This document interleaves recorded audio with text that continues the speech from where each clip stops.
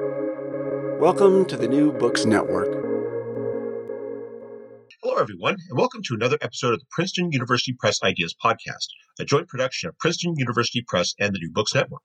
I'm Mark Clovis, and today I'm talking with Nomi Stolzenberg and David Myers, co-authors of the book American Shtetl, The Making of Kiryas Joel, a Hasidic village in upstate New York.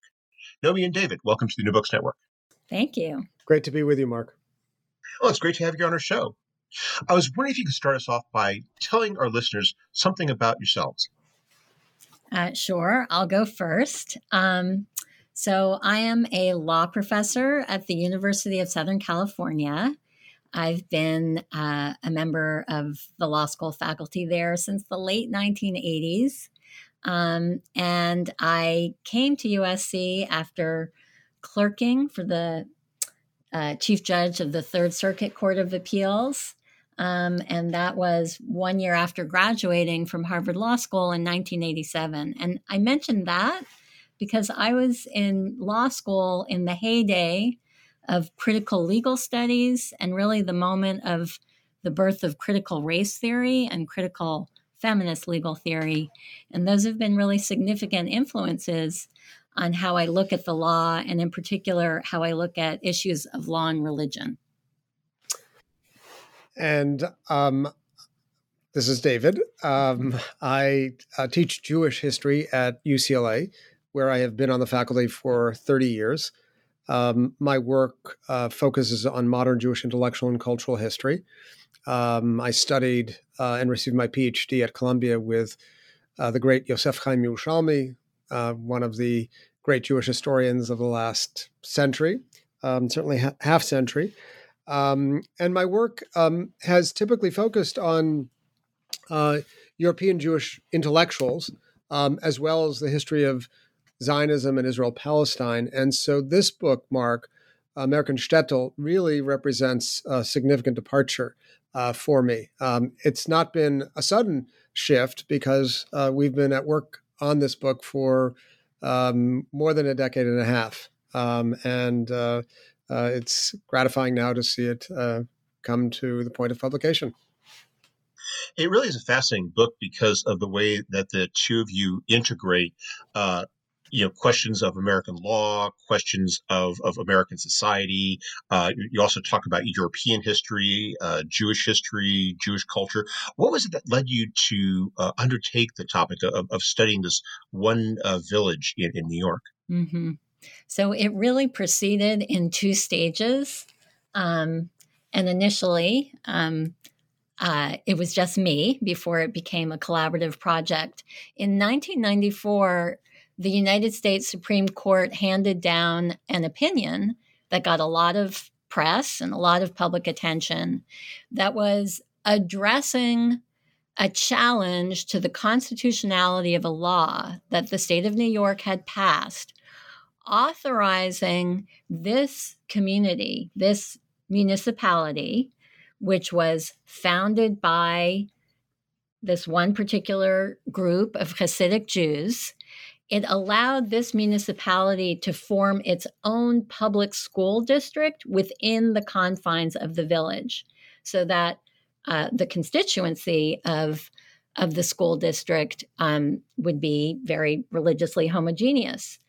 So somebody went to court, a very interesting character by the name of Lou Grummett, and said, this must be a violation of the principle of separation of church and state that's embodied in what we call the Establishment Clause of the First Amendment. This is the clause of the First Amendment that says that governments can't make any law establishing religion. So the Supreme Court handed down a decision in 1994. That was a long time ago. And I had already established myself as a scholar of law and religion. And this was an extremely interesting case about law and religion. So I joined a small band of First Amendment and law and religion scholars in just writing about that one case. But my intuition at the time was that this case and the issues it addressed were really just the tip of the iceberg, and that you really could not begin to really understand not only the community, but the role that American law plays vis-a-vis the community without a much, much more bottom-up approach, a much more bottom-up analysis in a twofold sense, meaning both you just needed a much more textured picture of how the community actually functions internally and what the nature of its relationship to the outside world is, but also from the bottom up in the sense that in terms of the legal issues presented by the community, the Supreme Court case was focusing exclusively on what we call public law issues. That is to say, legal issues pertaining to the community's public institutions, its governmental entities, the village, the public school district.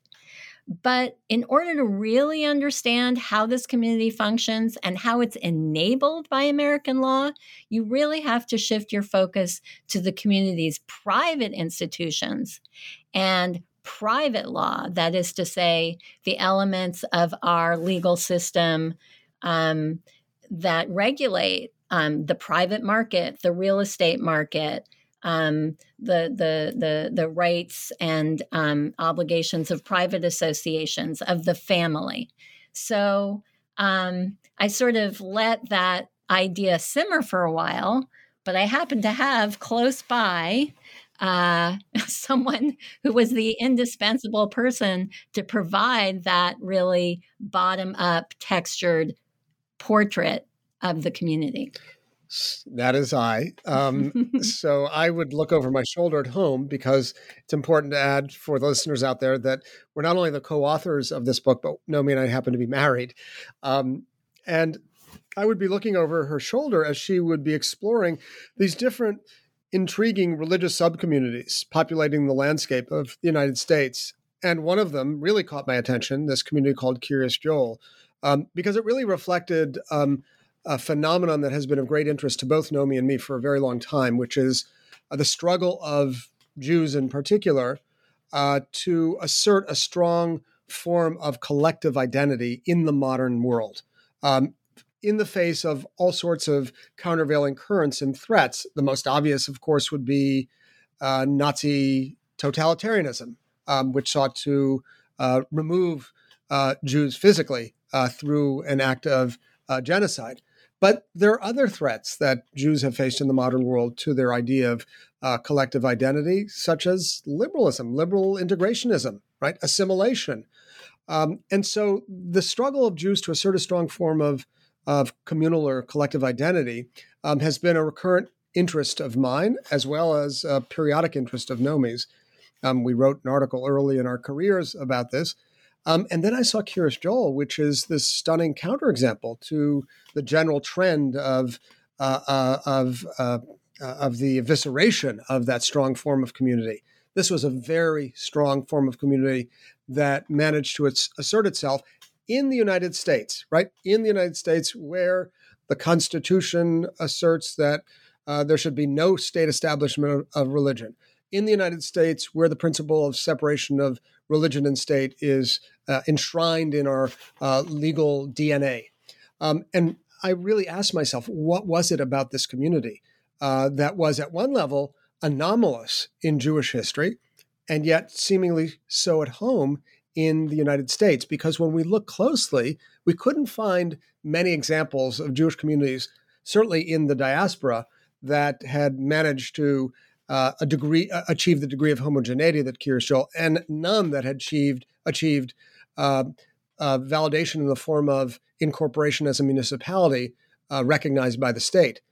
But when we look closely at the United States, we saw, in fact, that, as I suggested a minute ago, the landscape was really populated with all sorts of strong forms of particularly religious community that have not only survived, but flourished, sometimes in the face of, and in some kind of ironic sense, bolstered by, strengthened by, fortified by conflict. Perhaps the most famous example of such a community would be the Mormons, who really sought to assert a strong form of collective identity, sought recognition as a legal entity as a polity, first in Nauvoo, Illinois, and then later in Salt Lake City, and in what became the state of Utah.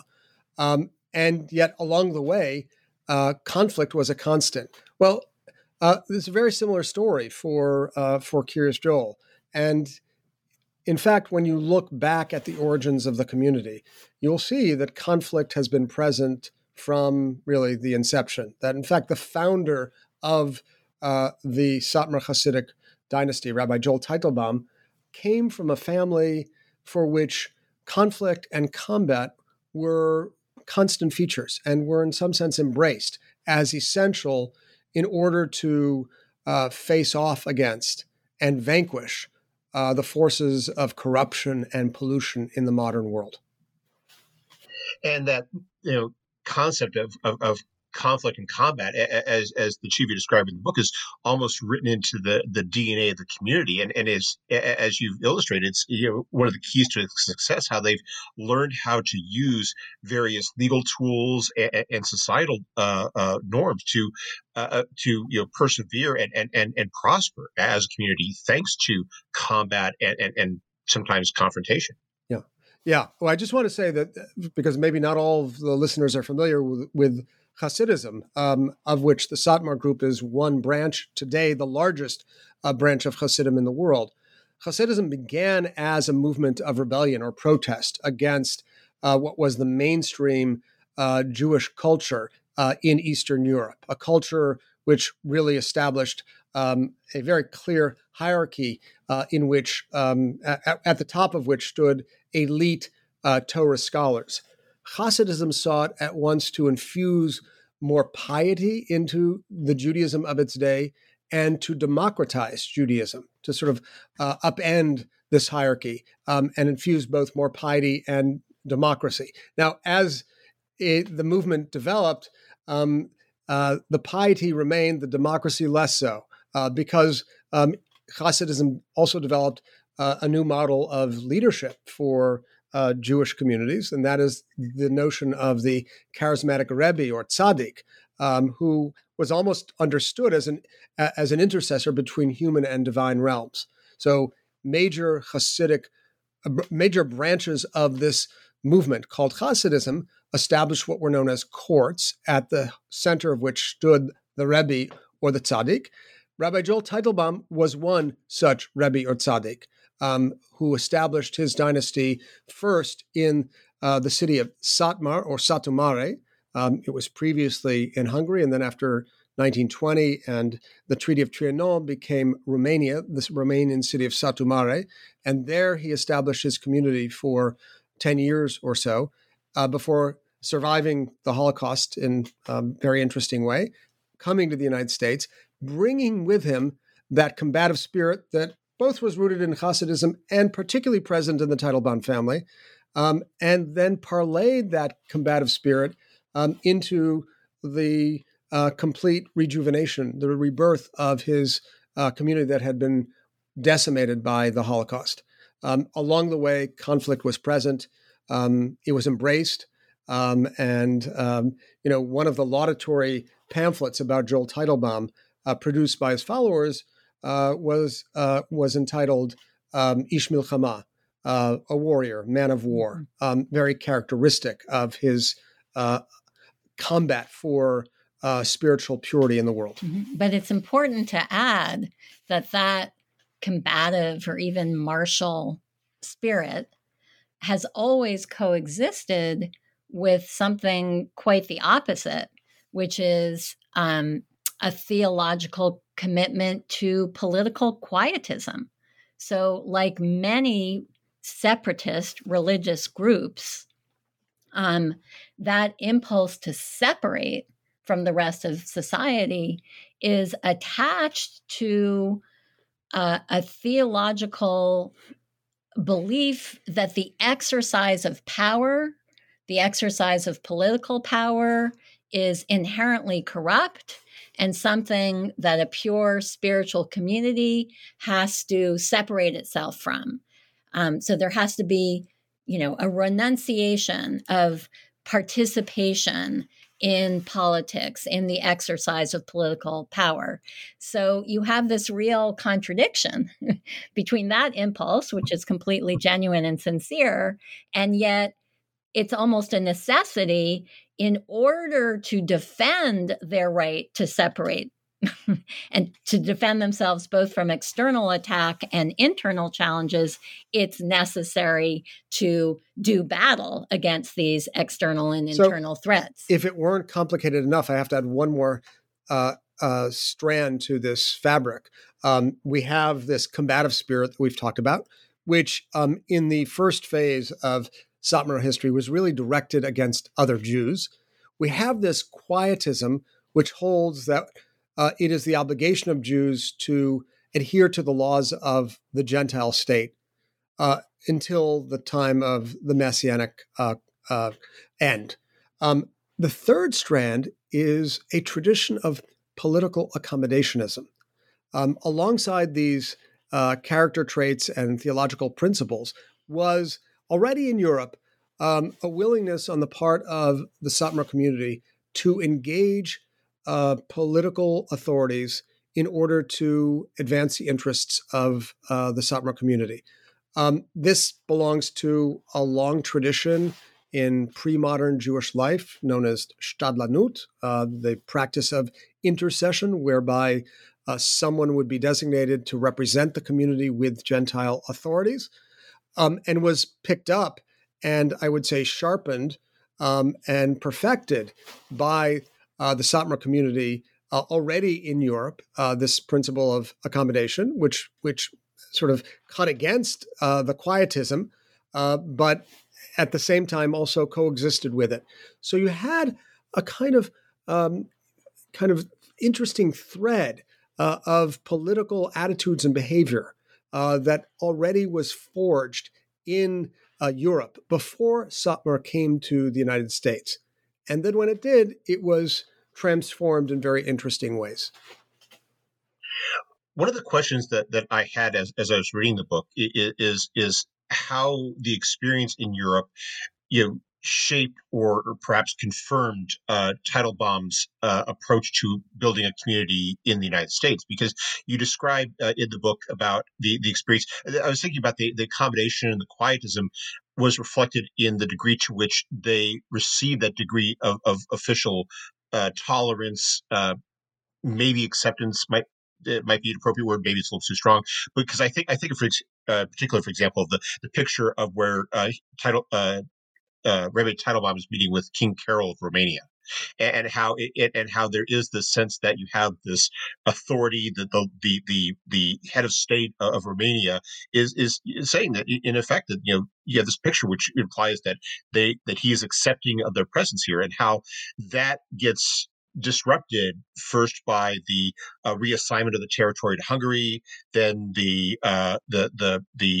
Nazis coming in 1944 and cleaning out the community, and I can't help but wonder about how that might have shaped Teitelbaum's approach to deal with the community. Because as one of the things to be clear, and this is one of the things I have so fascinating about Teitelbaum and that question of community, is how he, for all of the sense of community, he is very adamantly opposed to Zionism, and how he's opposed to, on religious grounds, to the creation of a Jewish state, and how that which so many Jews coming out of the Second World War experience were like, this is what we need to preserve ourselves.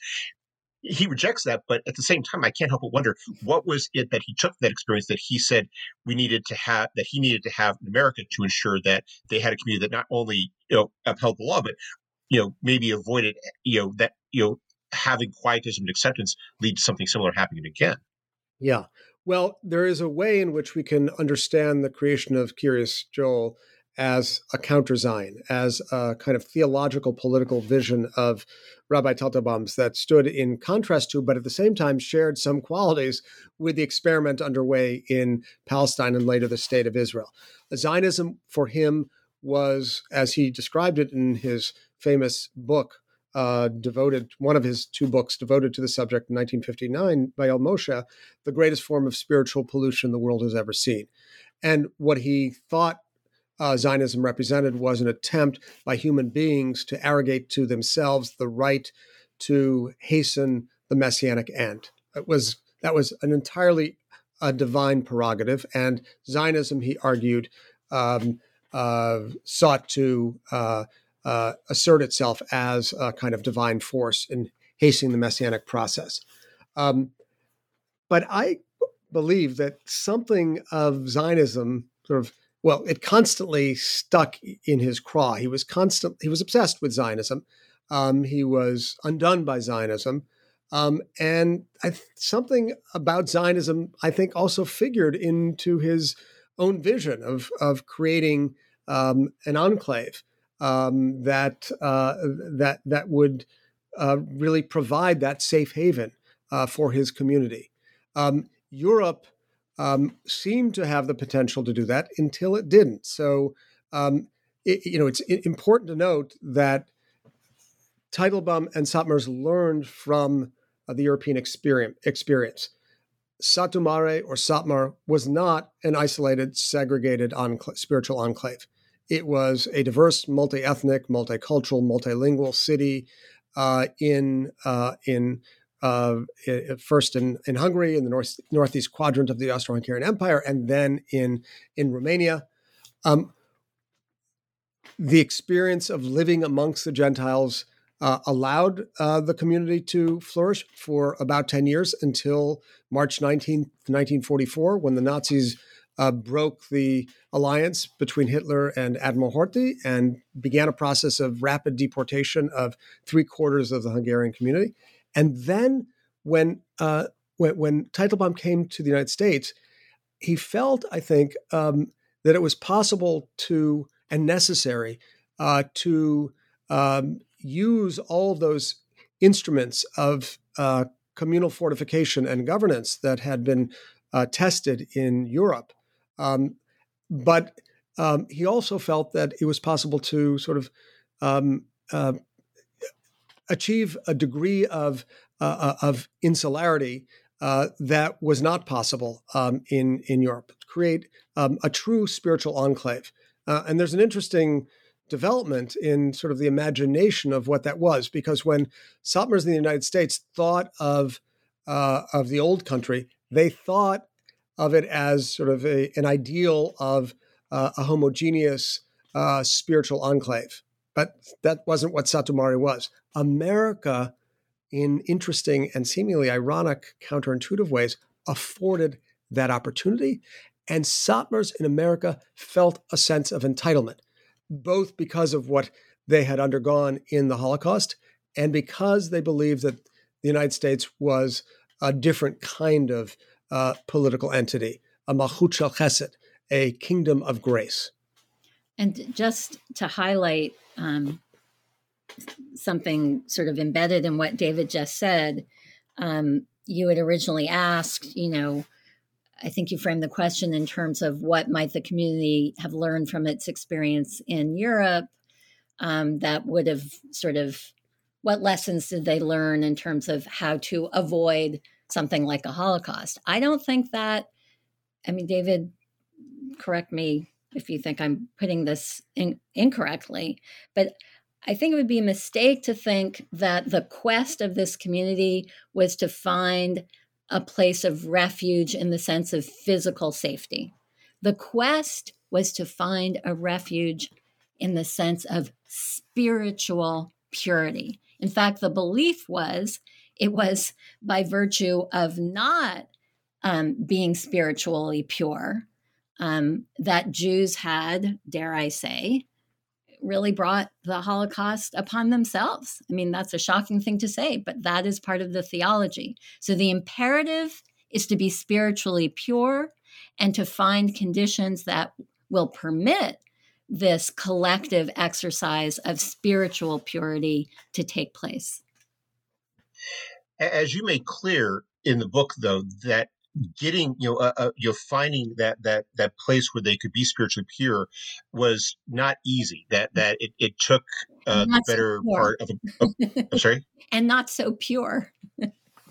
Well, I was thinking about about how it took him a quarter of a century to eventually establish Curious Joel, and yet it was something where, as you explained, that it wasn't just the matter of finding that community. It was they were doing so at a time where they were facing increasing impurity in the world. That you're talking about. This is happening at a time that they're still searching for this community in the 1960s, when you have the baby boom generation, when you have the sexual revolution, when you have all of these social forces which are changing the country as a whole, which if anything makes the need for that community more of an imperative.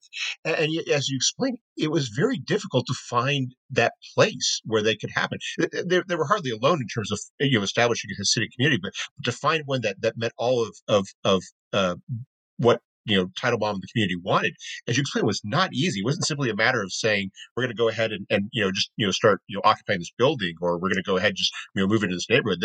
They wanted something much more, and it took a long time to achieve that. No, I mean it was very hard. So just to give some historical context, Joel Teitelbaum arrives in the United States on the second day of Rosh Hashanah, 1946, September 1946. He makes his way from Manhattan to Williamsburg, which becomes and remains the largest center of Satmar demographic concentration in the world, so Williamsburg and Brooklyn. But almost immediately, he realizes that there are seductions and allures in New York City that pose risks to the spiritual integrity of his community.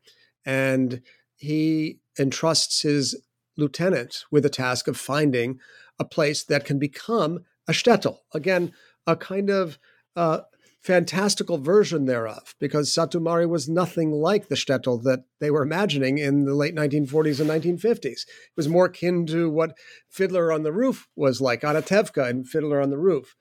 And it was very hard to find a community that would serve the purpose. So they first sought out land in Staten Island in the 1950s, and that didn't work out. And then they sought out land in New Jersey, Mount Olive, New Jersey, in the early 1960s.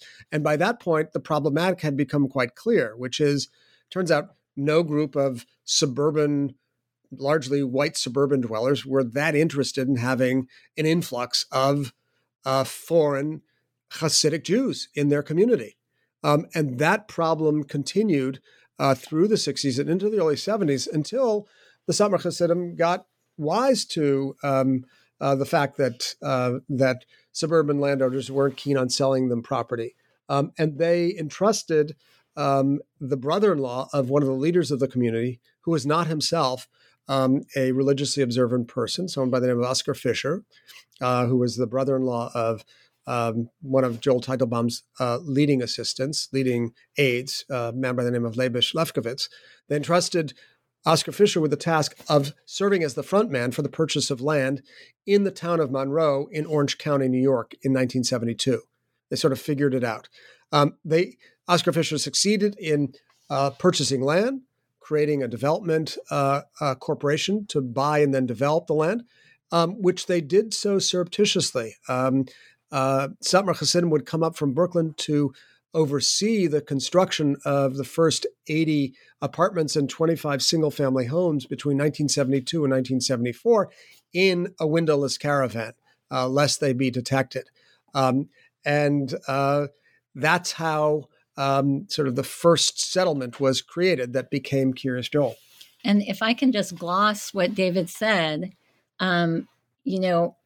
I think you can extract from all of these details, this very detailed narrative, and the details are so juicy and interesting. But there were really, I would say, two primary obstacles to achieving this goal of being able to create an enclave outside of the city, one which was relatively easily overcome and the other which was more difficult. So the first obstacle was just, in the United States of America, the only way you can do this, like the only way you can do most anything, is with money, capital, right? It's in other societies, a community, a religiously homogeneous community, might gain a piece of territory. It might achieve something that looks like Kiryas Yol, but that would be done in a top-down manner, right? A government officially recognizes certain communities and privileges them with a charter, maybe granting them land, granting them limited powers of jurisdiction and government. That can happen. That's a sort of top-down approach. We don't do that here in the United States of America. Instead, we see the formation of enclave communities from the bottom up, meaning through private initiative, meaning more specifically through the exercise of the rights of private property by buying land, by buying and developing real estate. And so on the one hand, there's an opportunity to do that here, but the ability to take that opportunity is completely contingent on having enough money, having enough capital. And what's interesting in this case is, per capita, this is one of the poorest communities in America. These are not your typical Satmar is not a wealthy, an affluent, educated person. They shun higher education. They have a low level of education. They have low income. Yet, right? And that's something that had, other subgroups that are poor have been really stymied from being able to do what the Satmars did, namely acquire real estate and create, because of the lack of economic resources. So interestingly, that was an obstacle the community was able to overcome by, David can describe in more details, but notwithstanding the poverty of the community overall, there have always been wealthy members of the community who really serve as benefactors, and there was a kind of pooling of assets. So they were able to overcome that obstacle. But the second obstacle, which David described, was much more difficult to overcome, and that was nobody wanted them. Nobody wanted them in their backyard. So rejection and exclusion. So, if you think about those two obstacles, the first one, again, notwithstanding the poverty of a typical member of the community, nonetheless, the community was able to amass enough wealth. So from that point of view, you could say it occupied a place of relative privilege economically, and I think also its ability to access capital, loans, and so on and so forth. It certainly also benefited from being perceived as a white community, right? So sort of whiteness and access to capital, that those were privileges they had. But when they tried to use that capital to buy property, as soon as other white people got wind that they were coming, they didn't really think of them as fellow white people. And from the standpoint of that second obstacle, they were really, I wouldn't say a racialized other, but they were certainly a religious other, and the alien, as David said. And there, they did not occupy a position of privilege, quite the opposite. They were victims of exclusionary zoning tactics. So it's an interesting mix of privilege and barriers. Yeah, I want to just build on that if I can, Mark, but I want to just clarify one point. Satmars have a low level of secular education. They have a very high level of Jewish education. They deeply value education. It's one of the pillars on which the community is built. What they do not do, because they're steadfastly resistant to the idea of assimilation, is encourage children to attend colleges and universities. Something like 5% of the community has attended college and university, which is a very stark contrast to the rate by which American Jews in general attend university and colleges. So there's one very interesting juxtaposition between the American Jewish mainstream, the liberal American Jewish mainstream, and the Haredi or Satmar Hasidic world. But I want to just convey, if I can, what really is the drama in the story, one of the dramas in the story, and that is the lightning speed with which a private association, such as this aggregation of property owners in the town of Monroe in 1972 represented, can be transformed into a public square. So almost overnight, you have this private association in a matter of 2 years or so becoming a legally recognized municipality. And how could that be? Well, it turns out to be very simple. You need to have accumulated private property. You need to own land. You need to have a degree of coherence, group coherence, and homogeneity. That in this instance, the free exercise of religion enabled.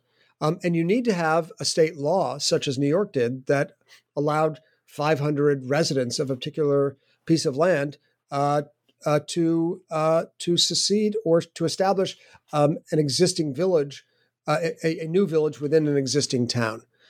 All of this transpired very quickly, and it should be noted, not according to the original Satmar design. The original Satmar design was to create a shtetl, a neighborhood or a community within an existing polity, consistent with the principle that Jews should not or need not assume political power themselves. That was the mistake of the Zionists. But it became clear over the course of several years, principally because of conflicts over zoning regulations that the town of Monroe sought to uphold. For example, over what constituted a single family home, or whether it was legal or illegal to have a nursery, a school, a synagogue, a matzah bakery in the basement of an apartment building. These kinds of zoning issues, in a certain sense, impelled the Satmar residents of the town of Monroe to say, this isn't working. We need to transform ourselves from a shtetl into a legally recognized village. And it turned out the path was quite easy to do so. That's kind of one of the interesting points of drama in the story. How easy it is. What a seemingly available script there is. Yeah, how easy American law makes it, and how easy the principles of American democracy, local democracy, make it for a group of unincorporated, just private citizens to transform themselves into a legally incorporated municipality. For me, it was one of the fascinating parts. Is going back to what you were both talking about earlier about how that compromise that you just highlighted, Dave, where they were having to walk accept some sort of watering down of their principles in order to achieve this vision of a cohesive community. Maybe not quite the shtetl that they were that they envisioned, but something awfully close to it, and how this requires them to assume political power. And this is something you highlight in the book about how they're meeting with state senators, they're meeting with members of Congress, they're meeting with United States senators, and how they become politically quite visible. And there is a sense, this is not something that is necessarily in your book, but I thought that people were treading very carefully around them because this was a group that delivered themselves politically when it came time to cast ballots. Yeah. And how it reflected the fact that they were a community that, if you compare it to the size of New York in general, not very large. But in terms of that region, they had enormous power because they were united and they did share, a lot of the same goals. Yeah. Yeah. Two things. One, just a sort of caveat, you were sort of describing a watering down of the theology or philosophy of the community in exchange for, what was gained by that bargain. There is a sizable faction of Satmars. They're known as the dissidents within the community who would describe what happened in just those terms. They would see the assumption of the powers of government entailed in becoming a village as a watering down, or to say the least, really as a kind of sacrilege, a betrayal of. But I'm not sure. That's one point of view. The establishment would defend itself by saying, "Look, going back to the continuities with Europe, we've always had not, in order to shelter and insulate most of the community, we've always had, designated, it's an extension of the Stadlanim. There's always been people who play the role of interacting with Gentile authorities. That's a time-honored tradition. It's not inconsistent. That does not represent a watering down. So I just want to make clear, it's not an objective fact that this constitutes. It depends upon your understanding of what the original theology was. But your main point is, in America, which is a system of democracy, a particular form of democracy, it's interest group politics, right? And so the power of the block vote is huge. And being such a cohesive community that would, follow the directions of the Rebbe about whom to vote for, that is, that enables, the more cohesive a community is, the more able it is to deliver a block vote. And the more able a community is to deliver a block vote, the more able it is to sort of magnify its political influence. So, this is sort of the corollary to what I was saying earlier about the way in which, even though per capita they were quite poor, but by virtue of their social cohesion, they were able to magnify the impact of their economic resources and sort of, scrape together the requisite capital. Likewise, they're able to magnify their political influence by virtue of delivering quite reliably, at least up until now, a block vote. Yeah, I would say that the United States enabled Satmars to perfect their political skills that they had really begun to develop already in Europe. But the way in which interest group politics is played out in the United States, the freedom given to various groups to play that game, the Satmars seized on the opportunity and really perfected their political game. At the same time, and this is really an important point in the book, they underwent a process that we call unwitting assimilation, by which we mean they absorbed many norms from the surrounding society in a somewhat unconscious process in order to defend and guard their distinctive way of life. And we think particularly of political and legal norms. So they learned how to play the game of interest group politics by delivering a block vote. They learned how to lobby politicians, on a daily basis by going up to Albany or Washington or bringing politicians into the community. They learned how to preserve their interest by overturning a deeply ingrained rabbinic principle of never appealing to Gentile courts, by constantly appealing to non-Jewish courts, by litigating against themselves and the outside world in order to gain advantage. All of these and many other developments in the community, we think, belong to this process of unwitting assimilation, a very ironic and counterintuitive proposition, given that the community professes openly that one of the chief social ills that it seeks to forestall is assimilation. I actually want to.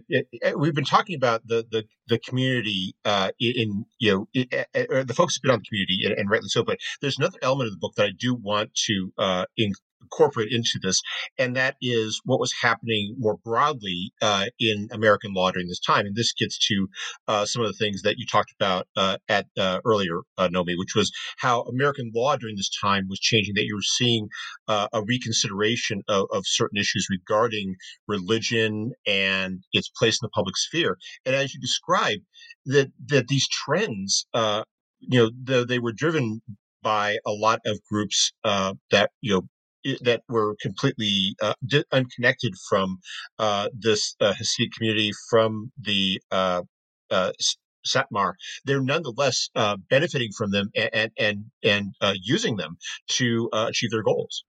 Yeah, I mean, that's absolutely right. So, we've been talking about, American law and the rights and values and that are embodied in American law, but that's not a completely homogeneous culture. It's a culture, and as in any culture, there are divisions and there are different interpretations. Even insofar as there's agreement about what the fundamental principles of the legal order are, there are very different ways of interpreting them. So there's two key ideas, interpretations that are really undergoing a very sustained challenge in precisely the period of time in which Kiryas Yol is being formed. So you mentioned one, the place of religion in the public square, and to that I would add the second interpretation of the American constitutional order that is being subject to sustained challenge at this point in time is the ideal of integration, right? So, prior to the period of time that we're talking about, which is basically the 70s and 80s, when Kiryas Yol is being formed, in the 50s and 60s, you saw the crystallization of what is oftentimes referred to as the liberal consensus,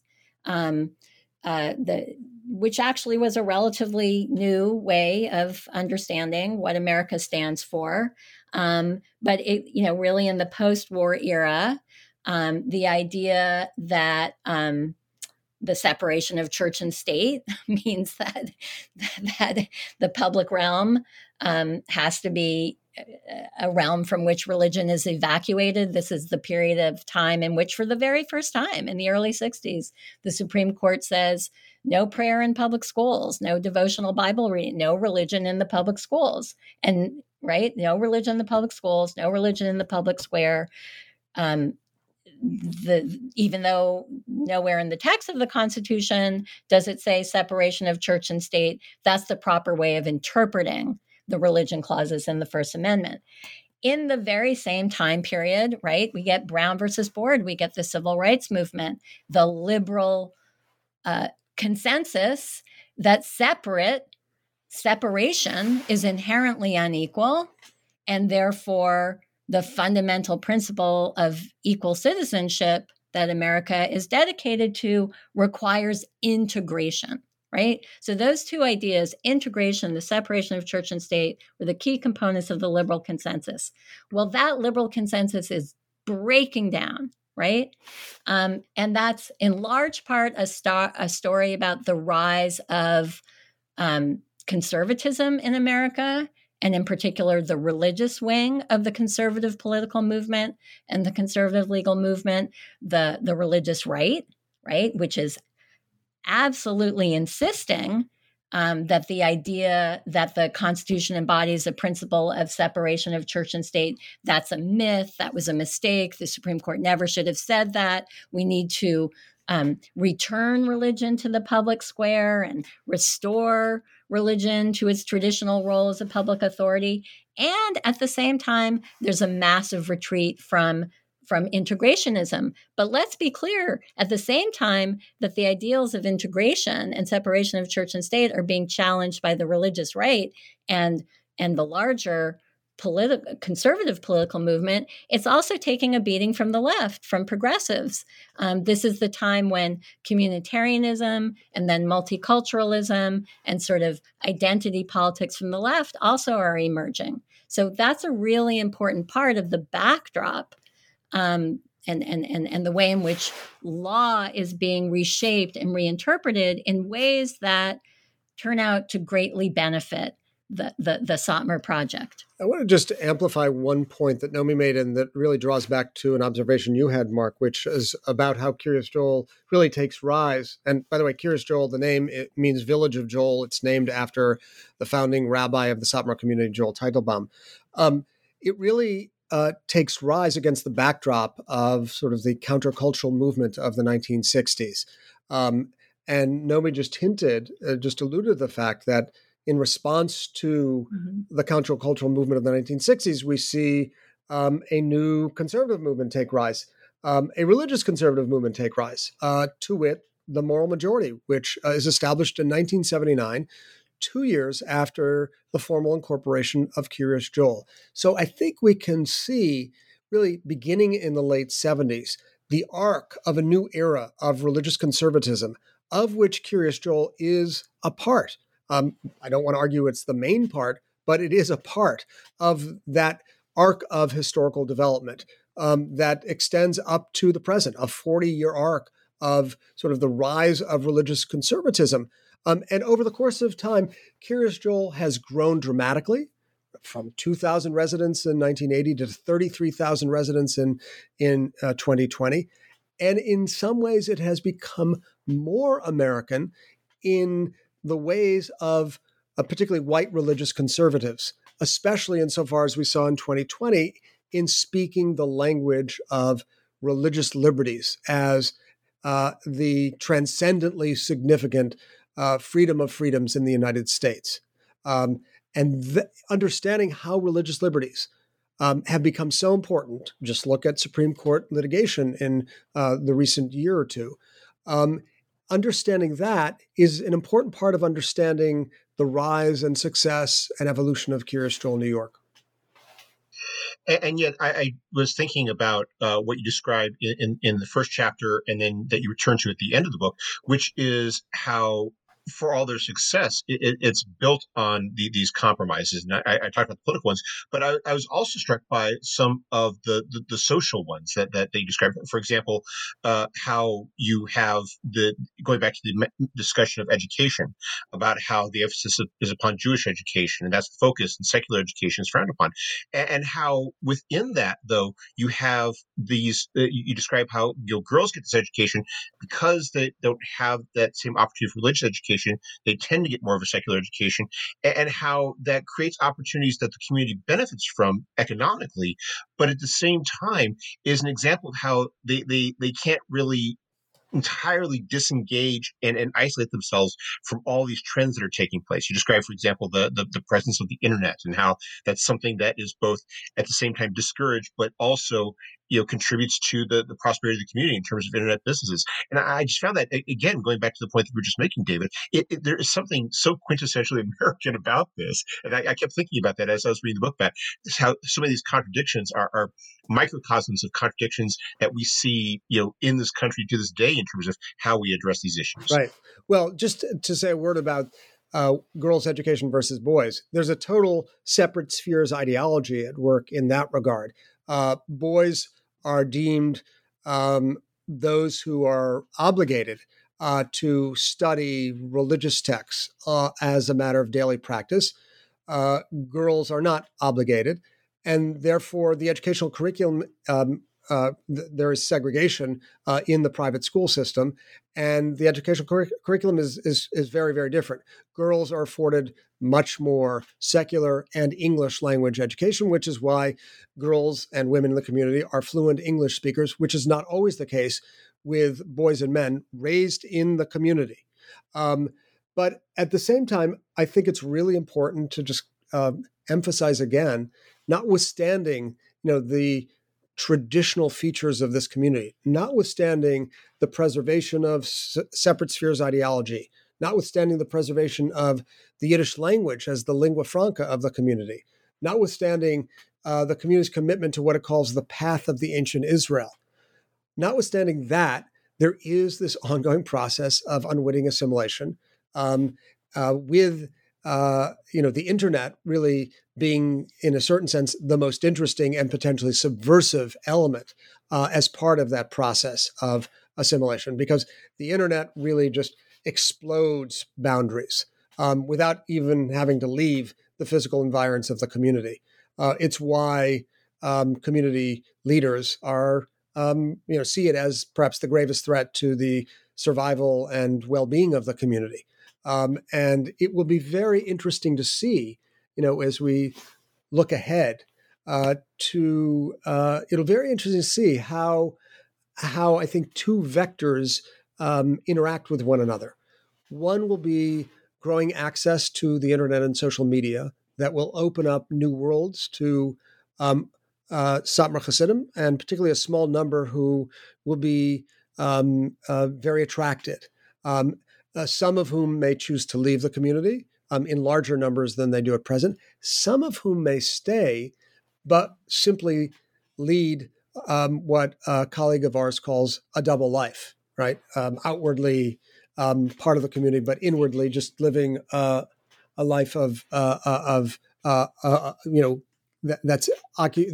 takes place on the internet. So there's that. There's that vector. As against that, and indeed in reaction to it, yes, this is our colleague Ayala Fader who came up with this idea of double lifers, in a wonderful book called Hidden Heretics, which I encourage everybody to go out and read. But in reaction to that, sort of in the dialectics of Satmar religious and cultural history, we will, I think, also see a retrenchment amongst contemporaries of those who are drawn to the internet, an increasing commitment to ritual observance, an increasing commitment to tightening the boundaries, to preventing access to dangerous social media. And these two vectors, which move in opposite directions, I think are going to intensify in coming years. Well, we've taken up a lot of your time, but before we go, could you tell us what you're working on now? Well, David mentioned the increasing visibility of controversies over religious liberty. And so that's been a research project of mine for quite a number of years. Thinking particularly in the context of legal disputes, when people go to court, saying they have a right not to follow laws that they have religious objections to, and they say, I have this right because there's this clause in the First Amendment that says the government cannot prohibit the free exercise of religion, and making me follow a law. Maybe it's a COVID restriction. Maybe it's a civil rights ordinance that prohibits, that says purveyors of goods and services cannot deny services to customers on the basis of their sexual orientation. Whatever the law is, the claim that we see being made more and more, and that we see the courts, and in particular the Supreme Court, being more and more receptive to, is that being forced to follow a law that everybody is required to follow is discrimination against people whose religious beliefs conflict with that law. And that's a violation of the right to the free exercise of religion. That's a violation. That, I think, so my project is to really try to develop a better understanding of what does it mean to be discriminated against on the basis of belief, or to discriminate against people on the basis of their beliefs. And by the way, that's an issue that extends beyond the specific case of religious beliefs. People also make claims that they're being discriminated against on the basis of their political beliefs. Well, I think we don't have a very good comprehension of what that means. So my project is dedicated to that. Yeah, thank you for asking, Mark. So I'm, in one sense, I want to mention very quickly two ideas. I'm now researching a book called Victims of Victims that explores the interconnections amongst three important population displacements in the mid-20th century. The displacement of Jews in Europe during the Second World War, the displacement of Palestinians in 1948 during the Nakba, and the displacement of Jews from Arab countries, and really look at the serial and causal relations amongst these three.